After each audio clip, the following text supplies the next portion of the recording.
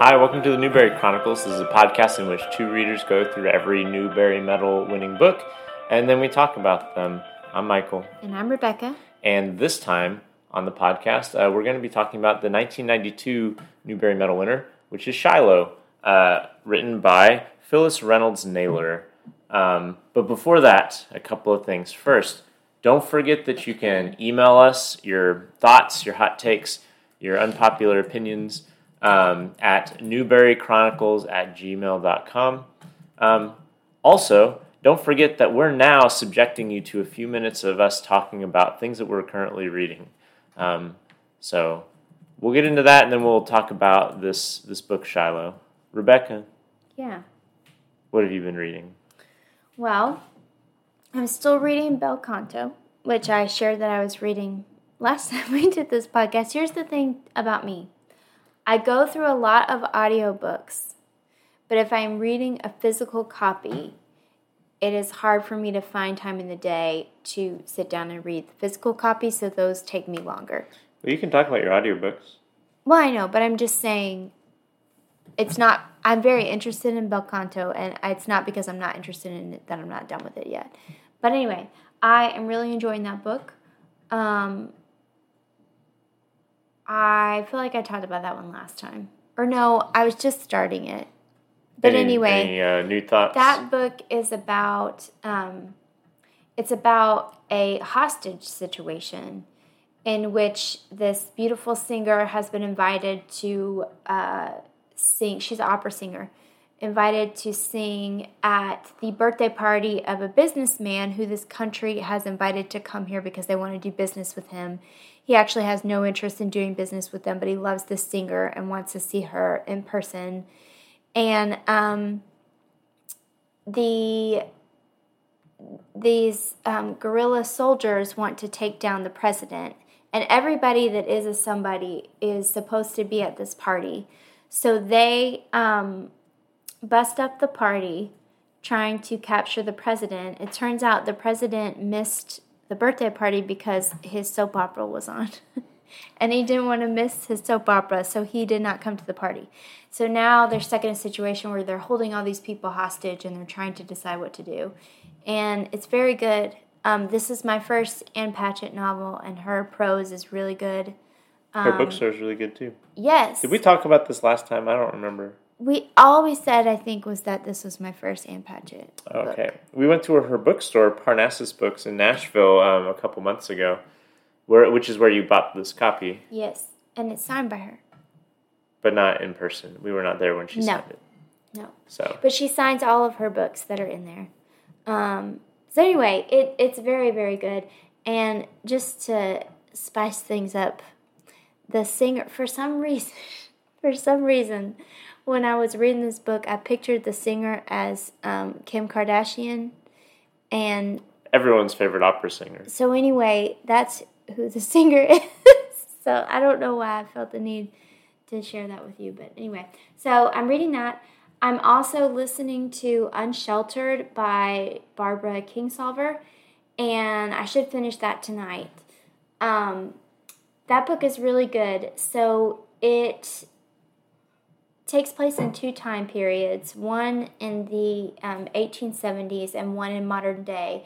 And it's about two families who are living in the same house this many years apart, and just paralleling their lives and adventures. And I really like it. I hate the person that is reading the book, though, which is very distracting. I don't like her character voices. I find them very irritating. Also, she reads extremely slowly, which is fine because I'm listening to it at 2 times speed because she reads so slowly. So anyway, it's not a critique of the book, but a critique of her.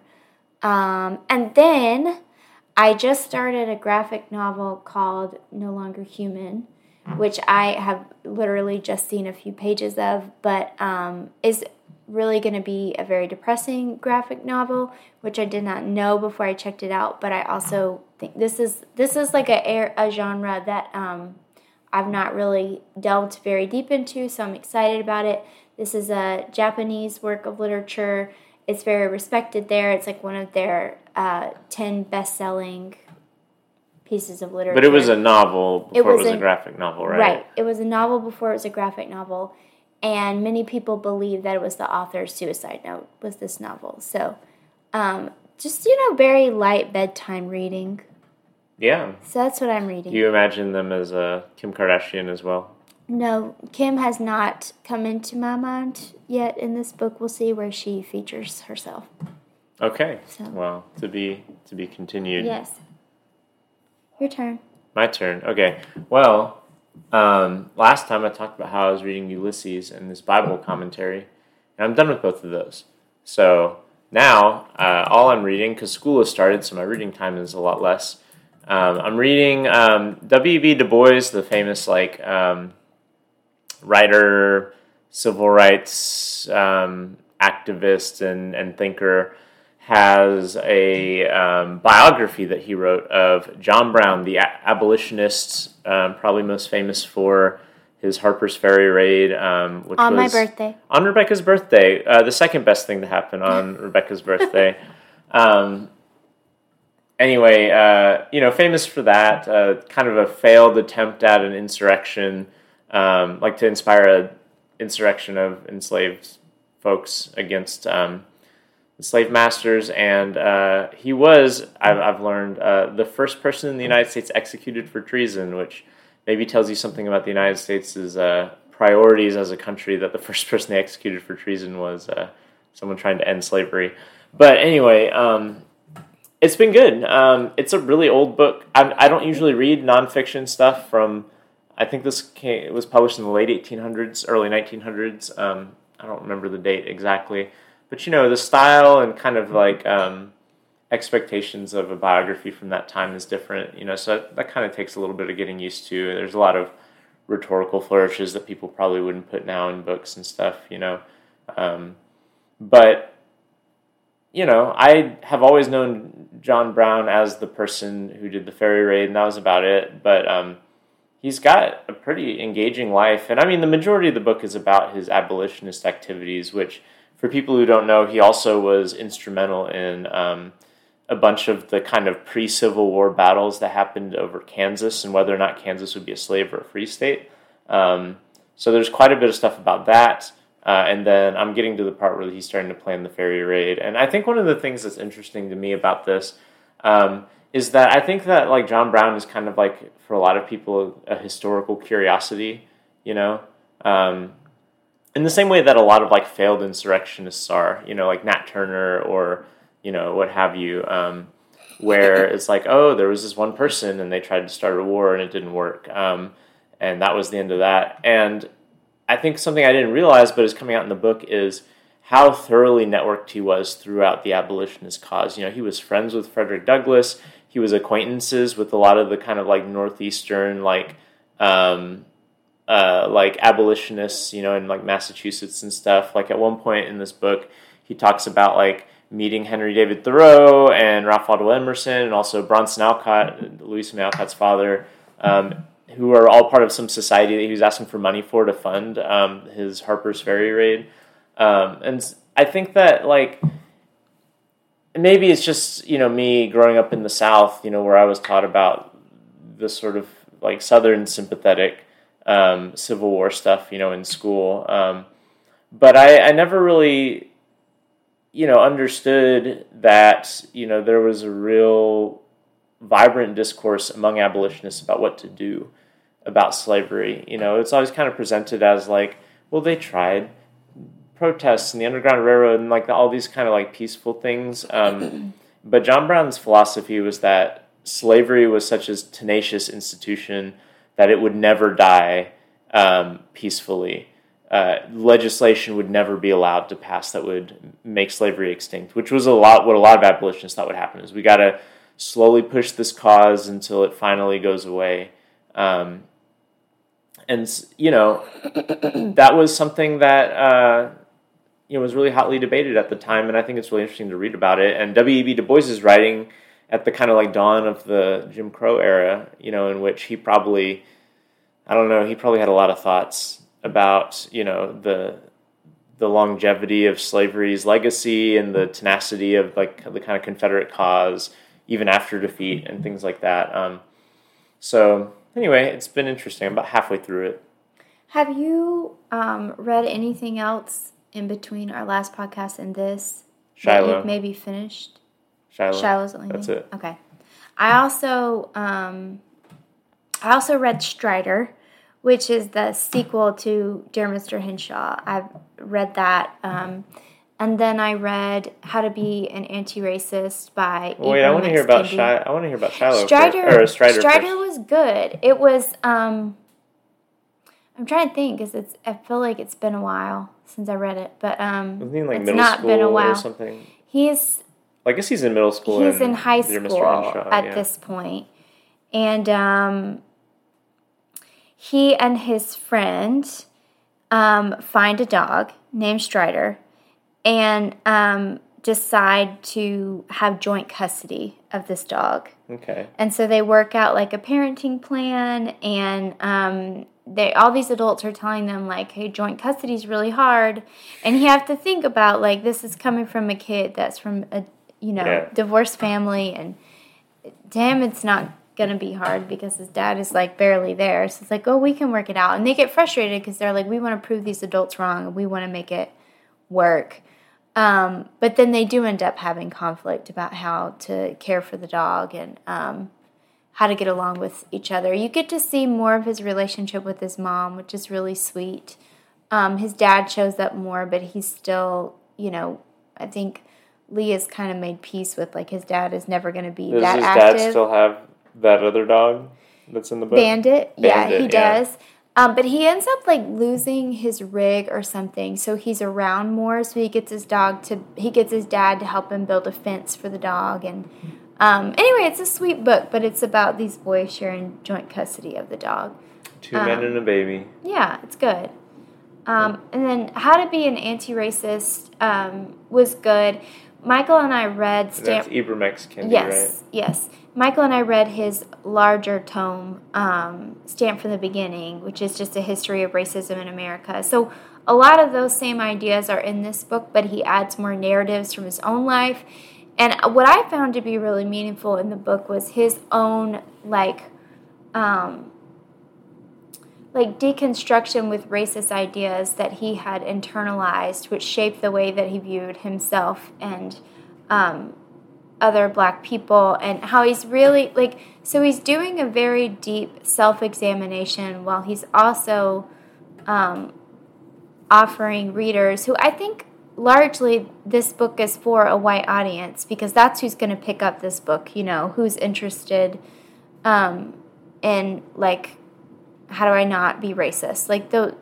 Those people are typically who are going to pick up a book like this. So I think he does offer a lot of helpful perspectives there, and how you reshape your thoughts and ideas, and providing the history behind those thoughts and ideas, while also doing a lot of self-examination of how he's been influenced by these same ideas and has been a part of his journey. What I also appreciated was the version that I listened to was a revised paperback edition, in which he's offering a lot of notes on the original of this is what I've learned since then, this is better language for this, and kind of that thing. So I appreciated that. It also made me reflect on I think I have this tendency to be well, I'm going to do things the right way right now, and once I learn them, then I'm done learning that thing and I'll go on to the next thing. And I think what he really challenges is that this journey of being an anti-racist, this journey of being human in the world and growing, is constantly rethinking your ideas and your language and your thoughts, and that journey is not going to stop. And that self-reflection is not you're a bad person or here's what you did wrong, but just that ever-growing awareness of we can always be kinder, and we can always be more caring for one another and for ourselves. And so I appreciated that perspective on it. I also just listened to Handmaid's Tale by Margaret Atwood. I had not read it before. I've not watched the series, and I won't watch a series just of how images in my head affect me. But The book was really good. I've read a lot of dystopian novels, but it was nice to read one that is written before, a lot of the modern day ones that I've read. I don't have a ton to say about it. I feel like everybody knows this story. I had some complaints about the framework at the end. I thought it was really corny, but the book itself was good. I just didn't like the frame. But anyway. All right. The end. The end. Not really the end, though, because we still have to talk about Shiloh, the main attraction. The end of that. The dog, the myth, the legend. So, as usual, we'll talk about the author first, which it's my turn to talk about the author, because Rebecca gave all of her expertise on Beverly Cleary last time. The author's name is Phyllis Reynolds Naylor. She was born Phyllis Reynolds, I believe, in Indiana, Anderson, Indiana, which Rebecca and I were talking, and we know someone from Anderson, Indiana, we think, but we can't remember. Don't know who it is. We can't remember who. So if it's you, dear listener, who are from Anderson, Indiana, let us know. So she's kind of a lifelong writer. She wrote stories in elementary school and submitted them to Highlights and 17 and a lot of those magazines. I should mention she was born in the 1930s, 1933. So that's kind of the time period when she's growing up, Great Depression and all that. It sounds like the beginning of her life was kind of tough. Not only was it the Depression, but then she got married really young at 18, and her first husband was diagnosed with paranoid schizophrenia. This was not something that they realized until a little bit later on. Mm-hmm. And so they were running out of money because of all of his treatments. And so the way that she got into publishing was she worked at sorry, I'm reading my notes here. She initially was working as a secretary at a hospital in Chicago, but then to pay for these treatments, she became an editorial assistant for a magazine. Wikipedia didn't say which magazine, but eventually they divorced, and I have to imagine it's because of the guy's schizophrenia and the difficulties in that. But she married again in 1960 to a guy named Rex Naylor, which is where she gets her current last name, and who's a speech pathologist, although I think he's died now. 2012. So she went to school again. She had graduated college by this time, but then she went back to school to get her master's degree to become a clinical psychologist.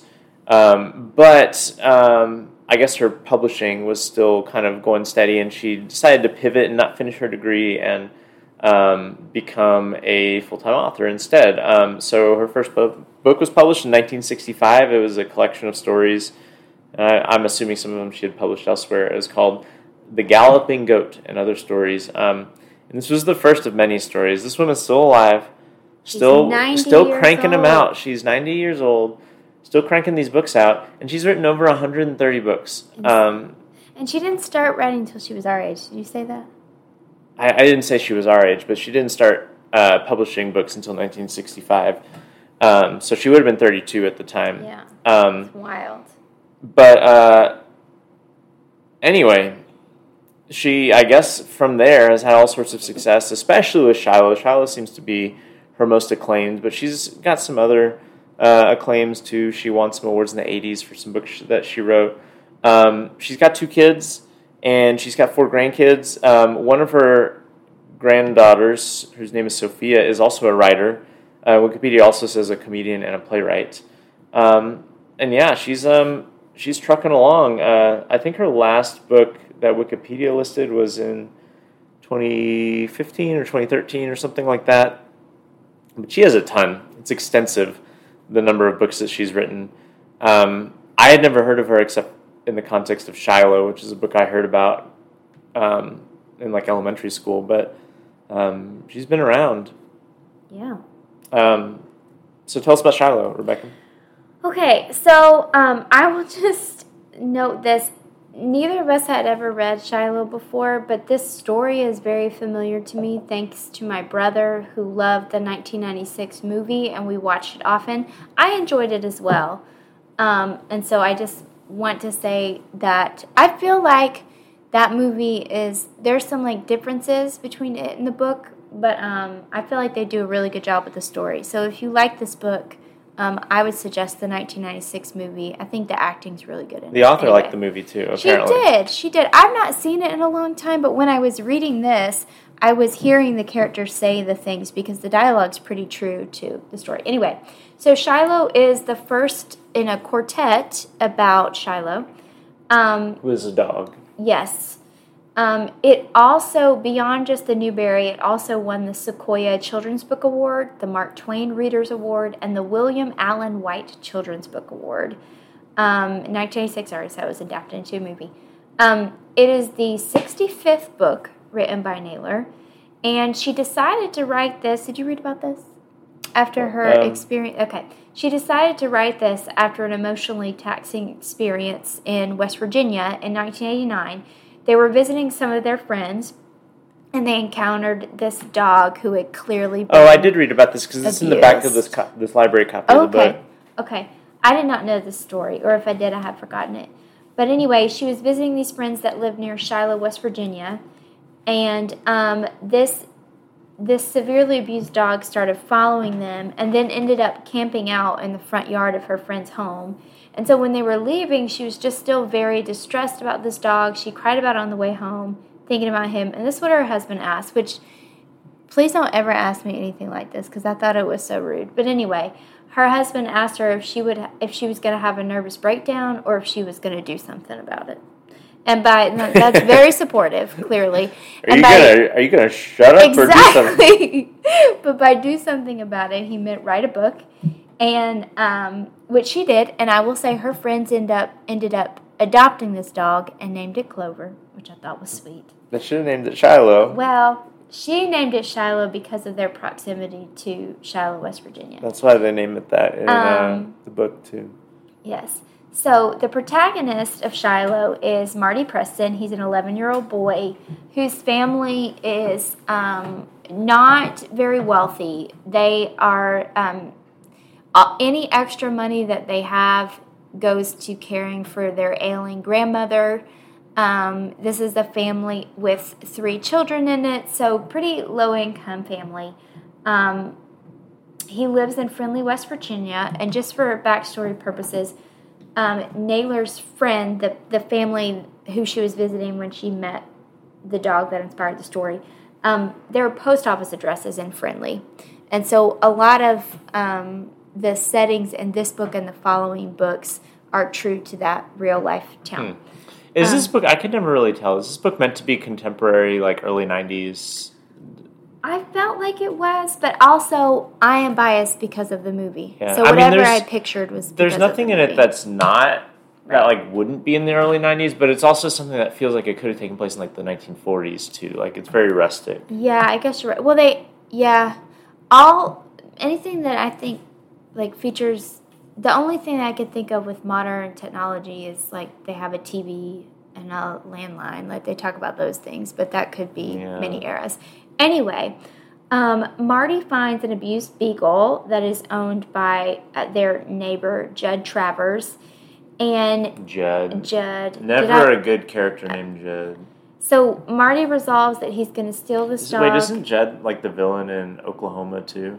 Oh, I do not remember that. I think he is. Judd's just a villain name. It's like Jezebel. No one gets named Jezebel who's a good person.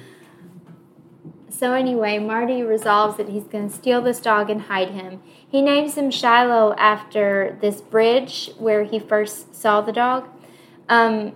Shiloh comes to him one night. He's run away from Judd several times, and every time he runs away from Judd, Judd beats him or starves him or something else. Because he's trying to train them to be hunting dogs. Which be hard as nails. It's just an odd... Anyway.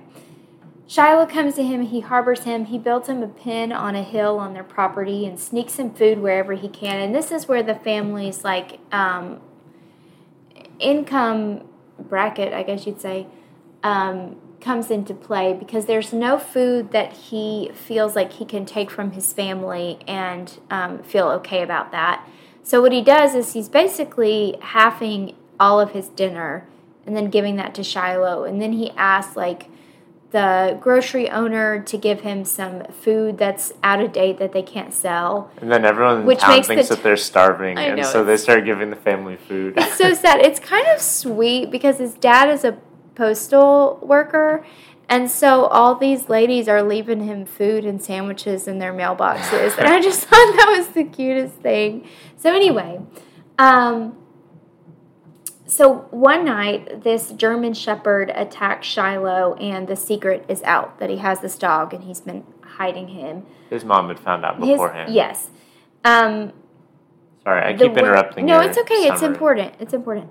The word gets to Judd that Marty has this dog, and he demands him back when he's healed from the attack. So Marty makes up his mind that he's going to get this dog. He's going to find a way to convince Judd to let him pay for him. And so on his way to have this heart-to-heart with Judd, he sees Judd shoot a doe out of season.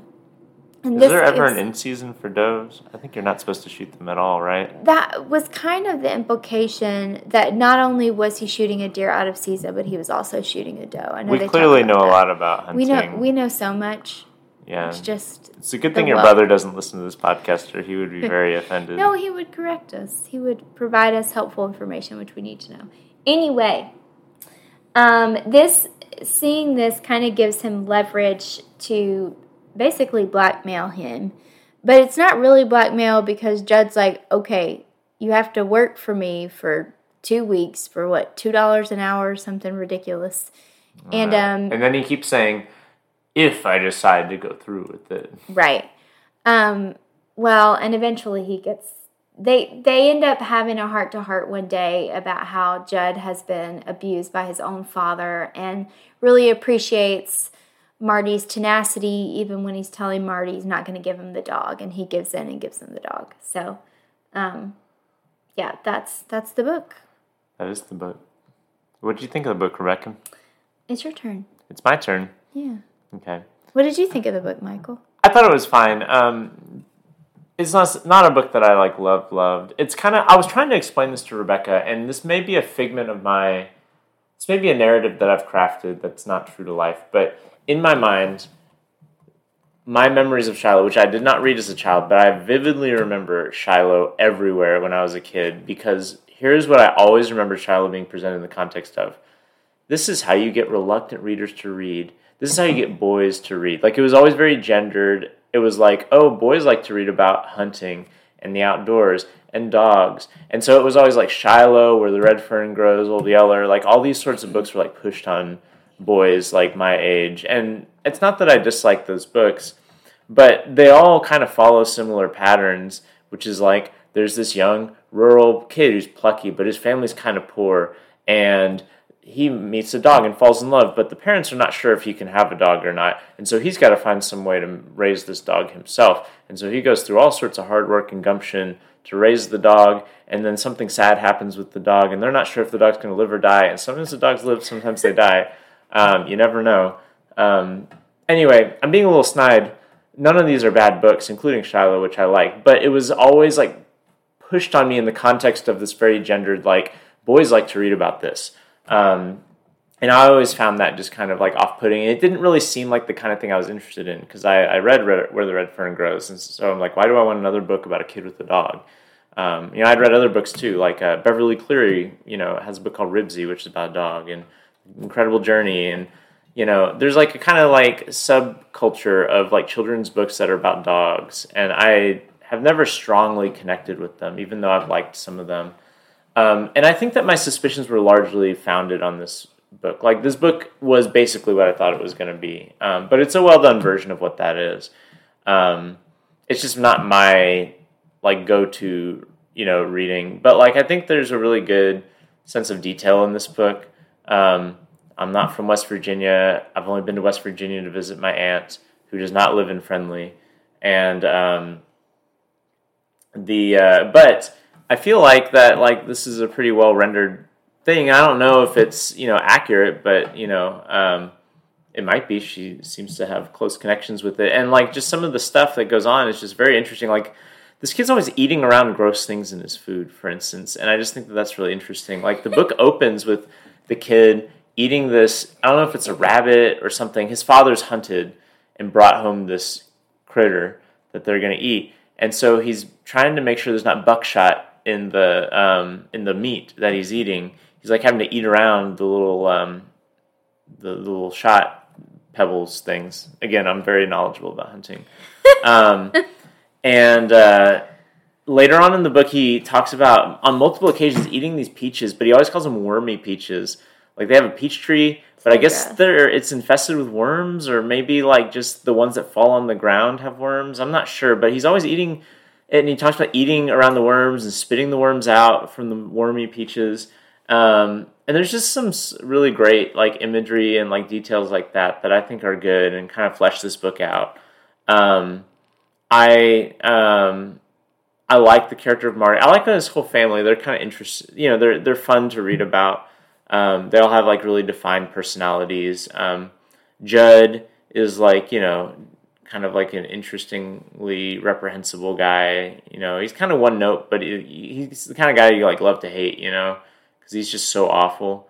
Anyway, I don't have, like, a ton of really specific positive things to say. Like, it's not a bad book. It's not a book that I'm, like, super enthusiastic about either, because I've read this kind of book before. I don't really understand, maybe this is getting too into the negative now, but, like, we were reading on Wikipedia beforehand, like, but Shiloh was huge, like, for her, Naylor. Like, it's by far her most acclaimed book. It had a movie adaptation. It's like, it was the like modern, I think it was the Modern Library named it like one of the best, like 100 best children's books of all time. The TEA, or not TEA, the NEA, the National Educators Alliance, which is like the nationwide teachers union, listed it as like one of the best books for kids. And I guess I frankly don't really understand that, having now read it. Like, I don't understand being this enthusiastic for this book when I think there's a lot of books that are pretty similar. But it's good for what it is. Yeah. I'm kind of damning with faint praise, but what did you think, Rebecca? I liked it. I really liked the voices of the characters. I think I liked her dialogue. I think it was really believable. I liked her use of dialect was not like very strong to where it seemed like a caricature, but it just seemed like true to life to me. Yeah, this book does a good job of avoiding like Hicksploitation. You know, these are like clearly. But you can also tell that it's set in a fairly rural, small town. So I really liked that. I think she honors that well, and it makes sense that she has friends there. Yeah, and so I think she does that really well.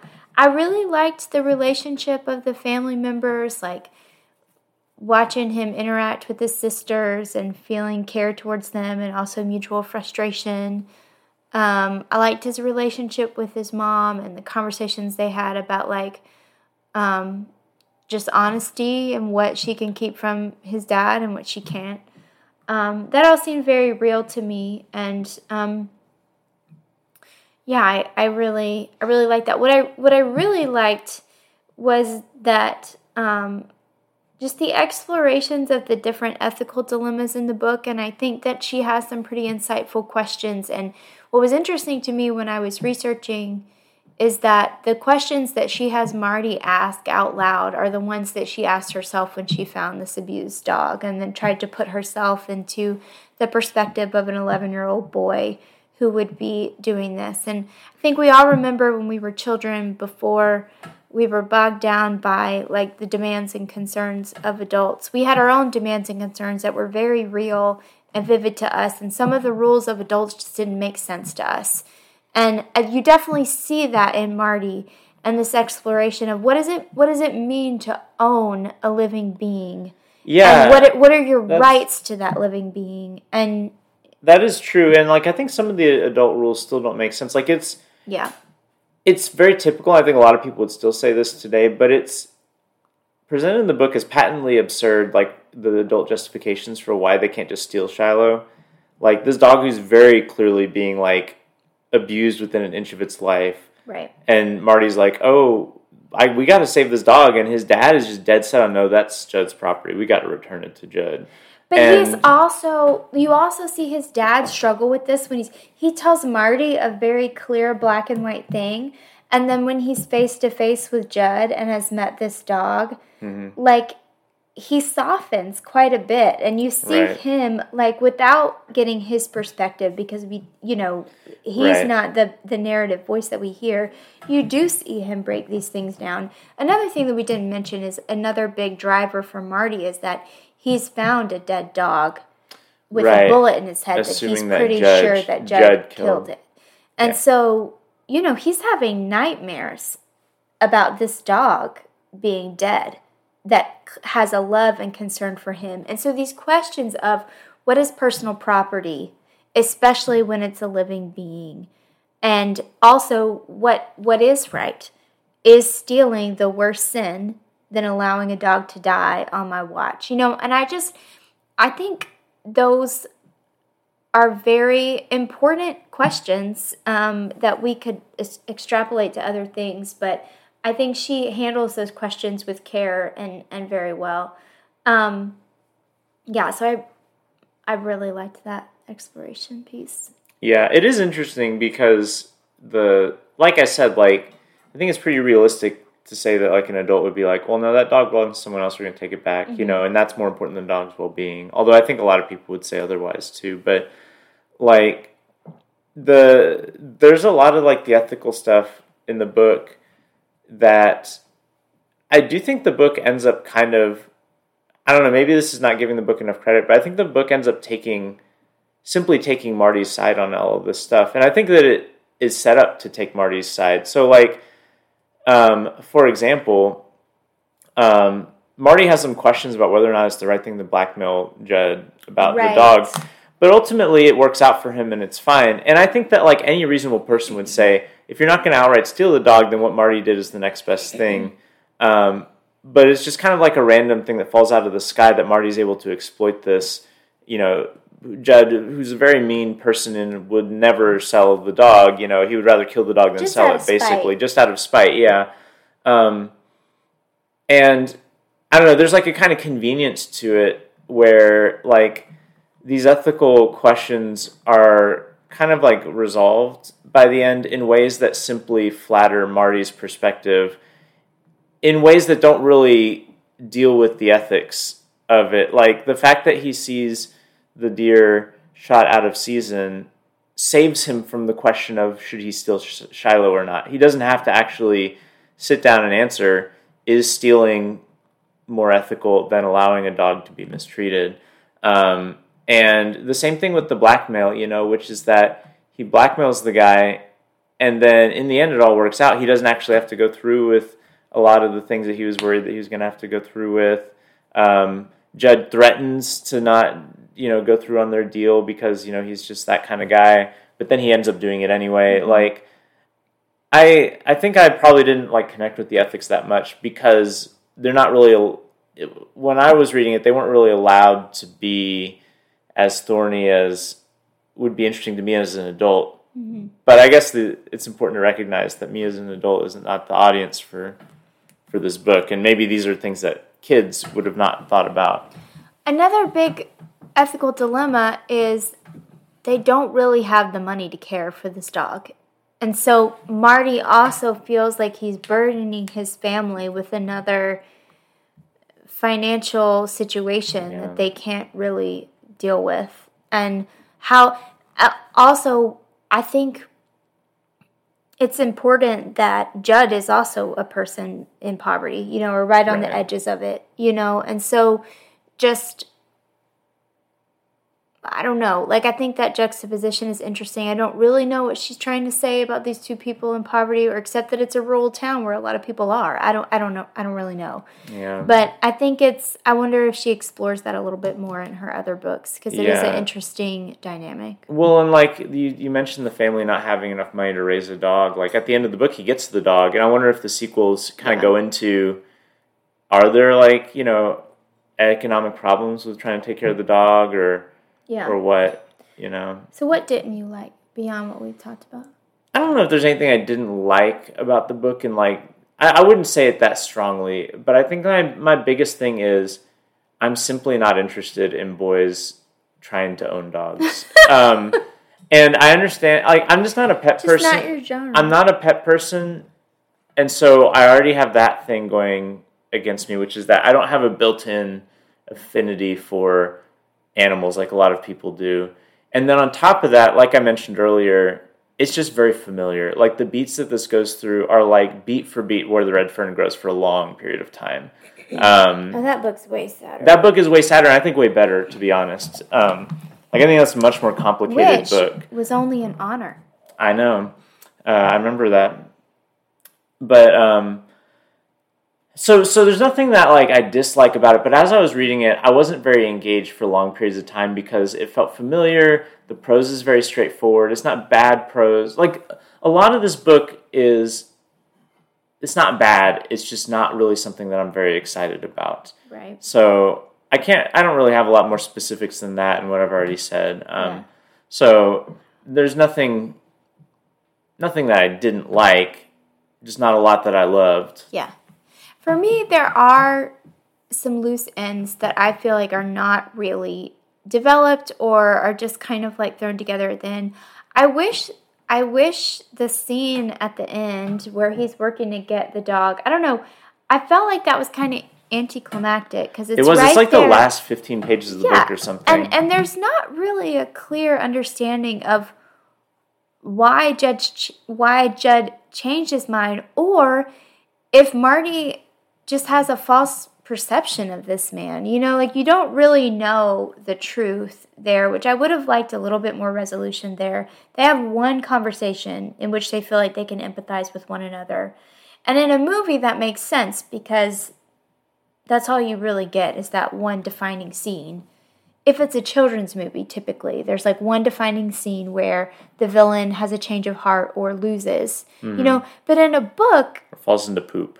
Right. I love that in the 90s. They're always falling into poop. But in a book, you have space to explore that more. And I just felt like we could have used more of the book in looking at that dynamic or understanding. I don't really need a lot of development from Judd, but I would like to understand how he came to the conclusion to do the right thing at the end. And I don't really feel like I get that.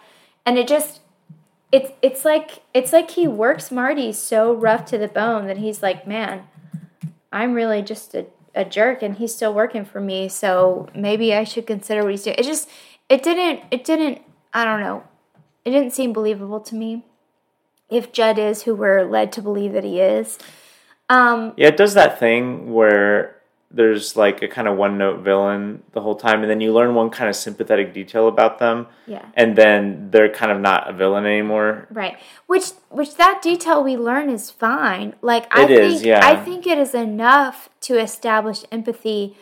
I don't think it's enough to convince me that Judd, who we believe has killed a dog before just because the dog wasn't listening to him and has starved all of his dogs and has beaten his dogs, is just decides, well, I'm just going to give this dog to this kid. Like, I'm glad he did that, but it doesn't make sense. And to what we know about Judd, it just is underdeveloped, is all I'll say.